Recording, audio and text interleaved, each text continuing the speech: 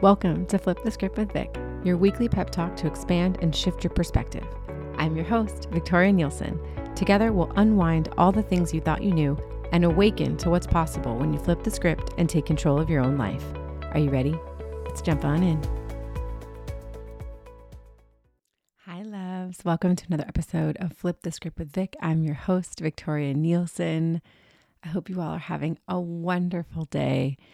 I have been contemplating the last couple of days about the first 6 months of 2023 and how this year has been such an expansive year for me.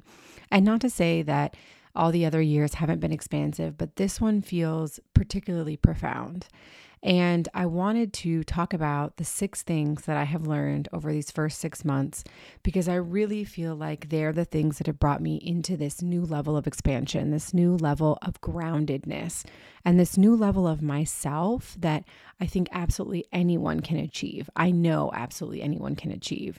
And yes, I've been on this healing and spiritual journey for quite a few years now, but these are things that anyone can do at any time to really step into that next level, really embrace that next level of themselves, because that's what we're here to do. We're here to be bright, expansive, fully embodied beings.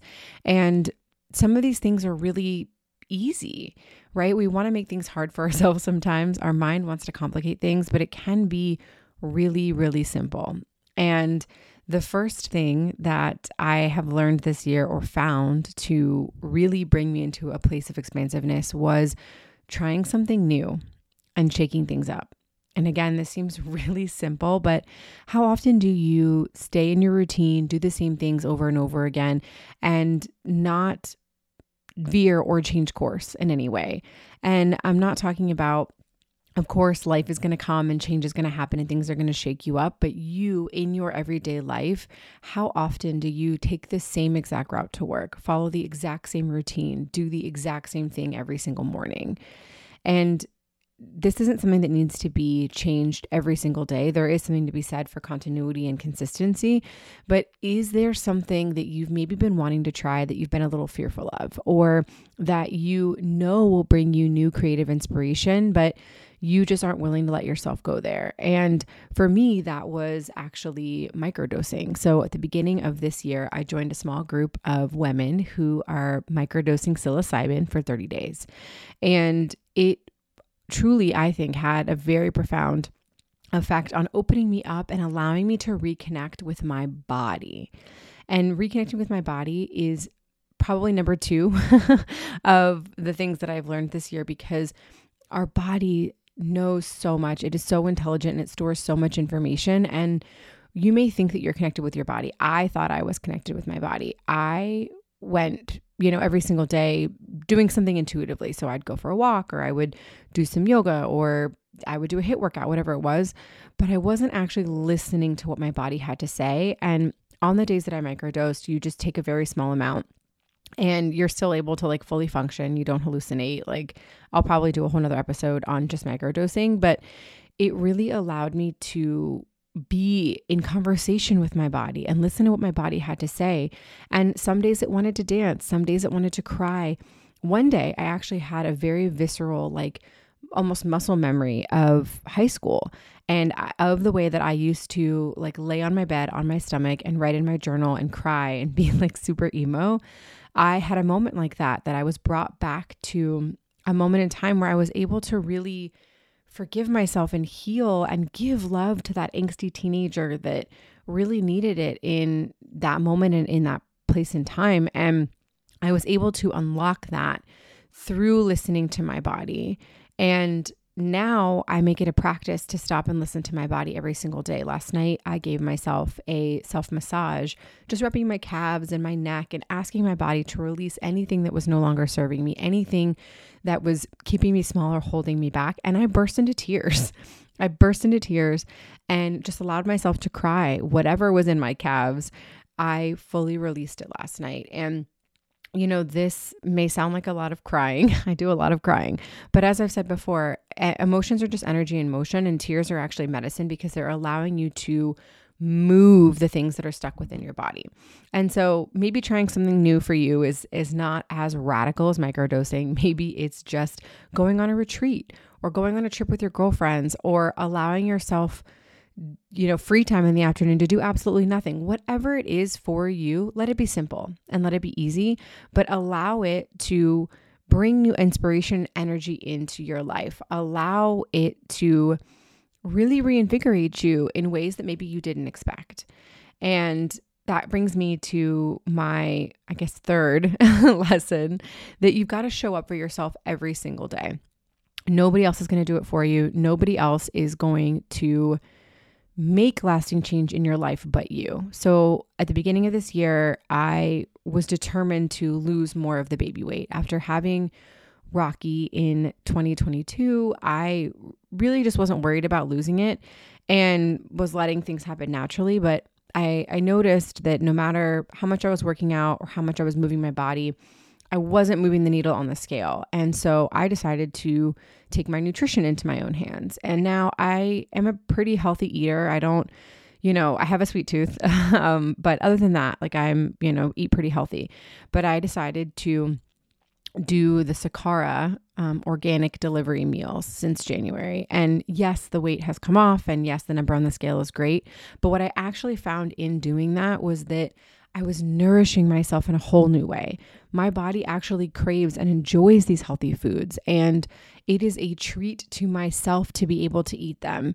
And it's a treat to be able to pay for them every week. It's a luxury, but it's a luxury that I am willing to give myself because that's how I want to show up for myself. And, this also shows up in my Kundalini yoga practice. So some of you mentioned that you weren't sure what Kundalini yoga was, and it's an ancient yogic technology that combines mantra, which is sound or words, with movement, and mudras, which are specific hand placements and gestures. And the three altogether are kriyas, is what they're called in Kundalini yoga, but it's just a specific sequence of the mudras, movement, and motion that allow you to move through certain things. So you may be doing one specifically for prosperity or specifically for grief or whatever it may be, but you are supposed to practice these for 40 days. And I have only ever practiced one for 40 days, once before. And I was like, oh, it doesn't really matter. You don't need to do it for 40 days. It's just a number.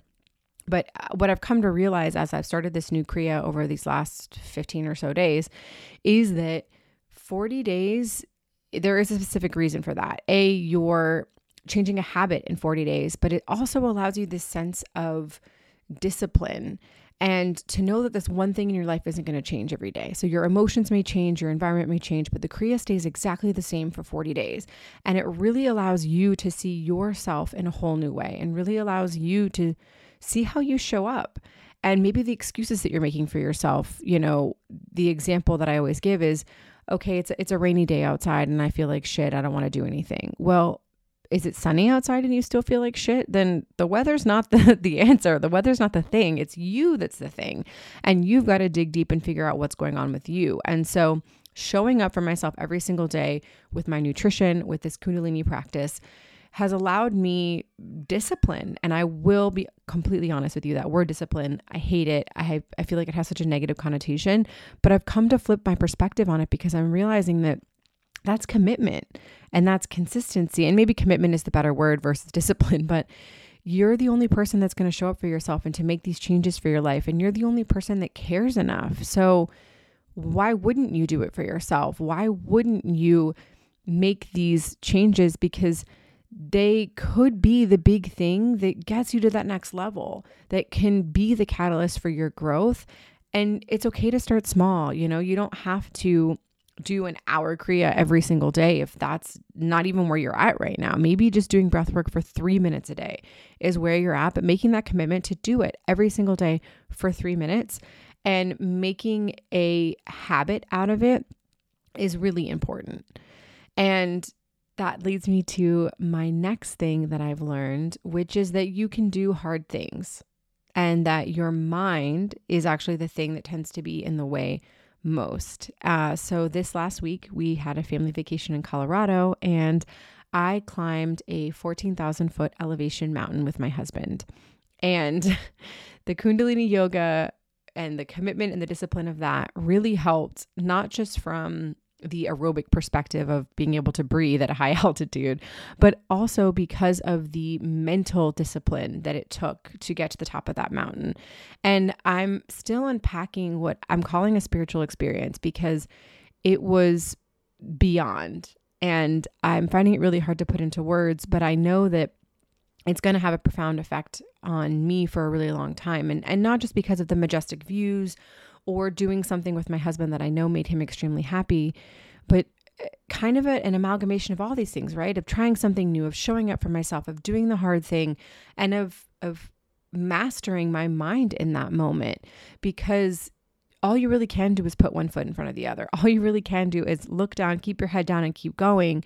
And when I got to the top of the summit, I burst into tears, which I didn't expect, but I was just mentally exhausted at that point, trying to keep moving forward, keep going, keep it up. And I had to really kind of talk myself into a moment of relaxation at the top of the mountain, because I had this realization that, I personally am always pushing to get to the next thing, and then I accomplish it and I check it off and I move on.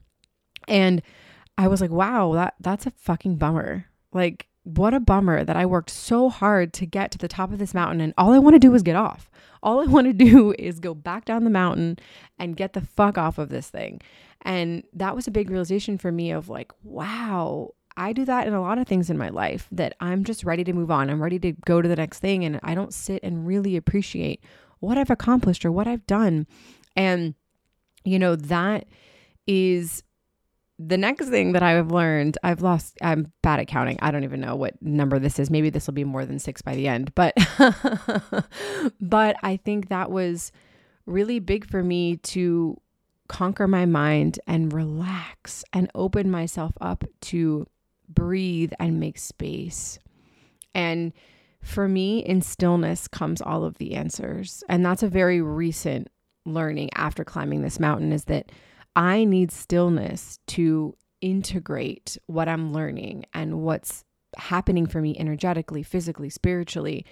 That if you're always on to the next thing, if you're always just go, go, go, go, go, there's no time for the energy to settle. There's no time for you to integrate, come back to this fully harmonized state of self, and then move forward. You're always going to be missing a piece of yourself. You're always going to be missing a piece of the puzzle because you're moving too fast and because you want to be go, go, go instead of stopping to receive. And that you may actually receive even more than you could have imagined if you allow yourself to stop. And I know it's scary because when you stop, then the feelings come, then the tears come, then all of the emotions come. But that is what's important for you to then alchemize and transmute them and move through them to get to the other side, to up level, to expand, to get rid of those low vibration emotions and energies that are keeping you down. And a big way that I've done that over the last 6 months was ceremony. So in sacred ceremony, I have done a rite of the womb ceremony where I specifically focused on my womb space and ridding it of any fear and negative energy and calling in the creativity and love that it's meant to.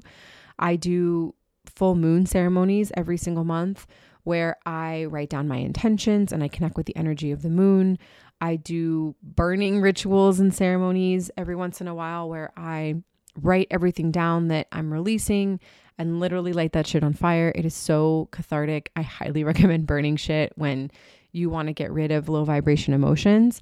But I also have started to treat every day like a ceremony. So whether it's how I make my cup of coffee in the morning or how I take time for myself and my morning rituals. And the ceremony, I think, is like the missing key for a lot of people, because when we can blend the ancient with the modern and bring them together, that's when we're going to thrive in this world, because those ancient practices are so healing and so profound, and they don't have to be crazy involved. And you don't have to be an Indigenous person to practice ceremony and to practice reverence. Yes, there are specific ceremonies that only Indigenous peoples should and can participate in or facilitate, but an everyday ceremony of just blessing your cup of coffee, of speaking your intentions into your water before you drink it, of having a moment sitting in the sunlight, calling in the light codes. Like all of those things can be little moments of ceremony that really unlock the big picture for you, because when you stop and realize that every single moment contains magic, every single moment, even the sad moments or the moments that you perceive as sad or unlucky or bad, are they really, or are they an opportunity? And can you find and see the magic in there somewhere? Because I was actually reading a quote this morning. It was like a cheesy quote on my son's blanket, but it really resonated about, the rain coming in, and maybe the rain's not here to like disrupt your life, but it's here to make things better. That is not a direct quote. That it was a terrible paraphrasing, but I think you get the idea, right? That, maybe these things are here to clear a path for you. Maybe they're here for your highest good. And in the moment, yes, they may feel shitty. They may feel icky, but if you can be patient and navigate to the other side, you can look back and see, wow, that was something that was for me. That was something that I really needed. And, lastly, I'll leave you with this may be the sixth thing I've learned. Maybe it's the seventh. I don't know. But that there is always, always, always room for more play. That no matter what's happening around you, there is always room for more play. And this one came through microdosing as well, but also just from interacting with and being around my children. They can find joy and make a game out of anything. And as adults, I feel like we stop doing that. We tell ourselves that these things can't be fun, or that we can't be silly, or that that's not how an adult should act. And that's just simply not true. And finding time to do cartwheels in the backyard, or handstands, or paint and draw with your fingers, or literally just do anything that you can with childlike wonder will open you up for so much more joy and expansion. And again, really noticing that the magic happens in those simple moments. The magic happens in those in-between moments. And maybe it'll allow you to appreciate the big moments a little bit more.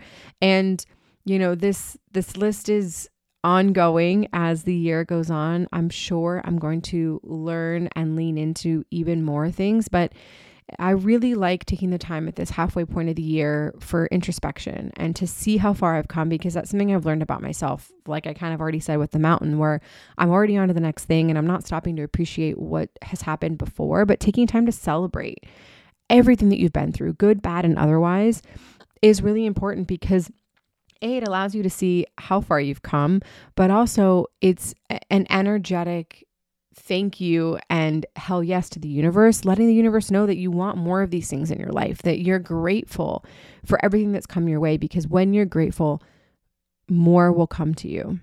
And, I also think that there's just something about this year where I am ready to take no shit, to be seen, to do the damn thing. And I think that's a personal thing, right? Like not everyone's going to be at this point, but I've gotten to this point little by little, every single day, taking the baby steps, taking the actions, showing up for myself, trying new things, meditating, coming back to stillness, having fun in ceremony. This beautiful life can be such a dance and a co-creation if you allow it to be. And it doesn't have to be this overproduced thing. Let it be simple. Let it be simple. And those things I have found are what ends up being the most profound teachers on my journey. I would love to hear what some of the things are that you have learned this first 6 months of the year as we journey together. Please let me know on Instagram at Victoria Margot Nielsen, or at the podcast Instagram at Flip the Script with Vic. Thanks for listening. I'll see you next week. I love you. Be good to one another. In trying Sakara organic delivery meals, I've got a code for 20% off. Use XO Spirit Mamas at checkout. That's Sakara, SAKARA.com. Use code XO Spirit Mamas for 20% off.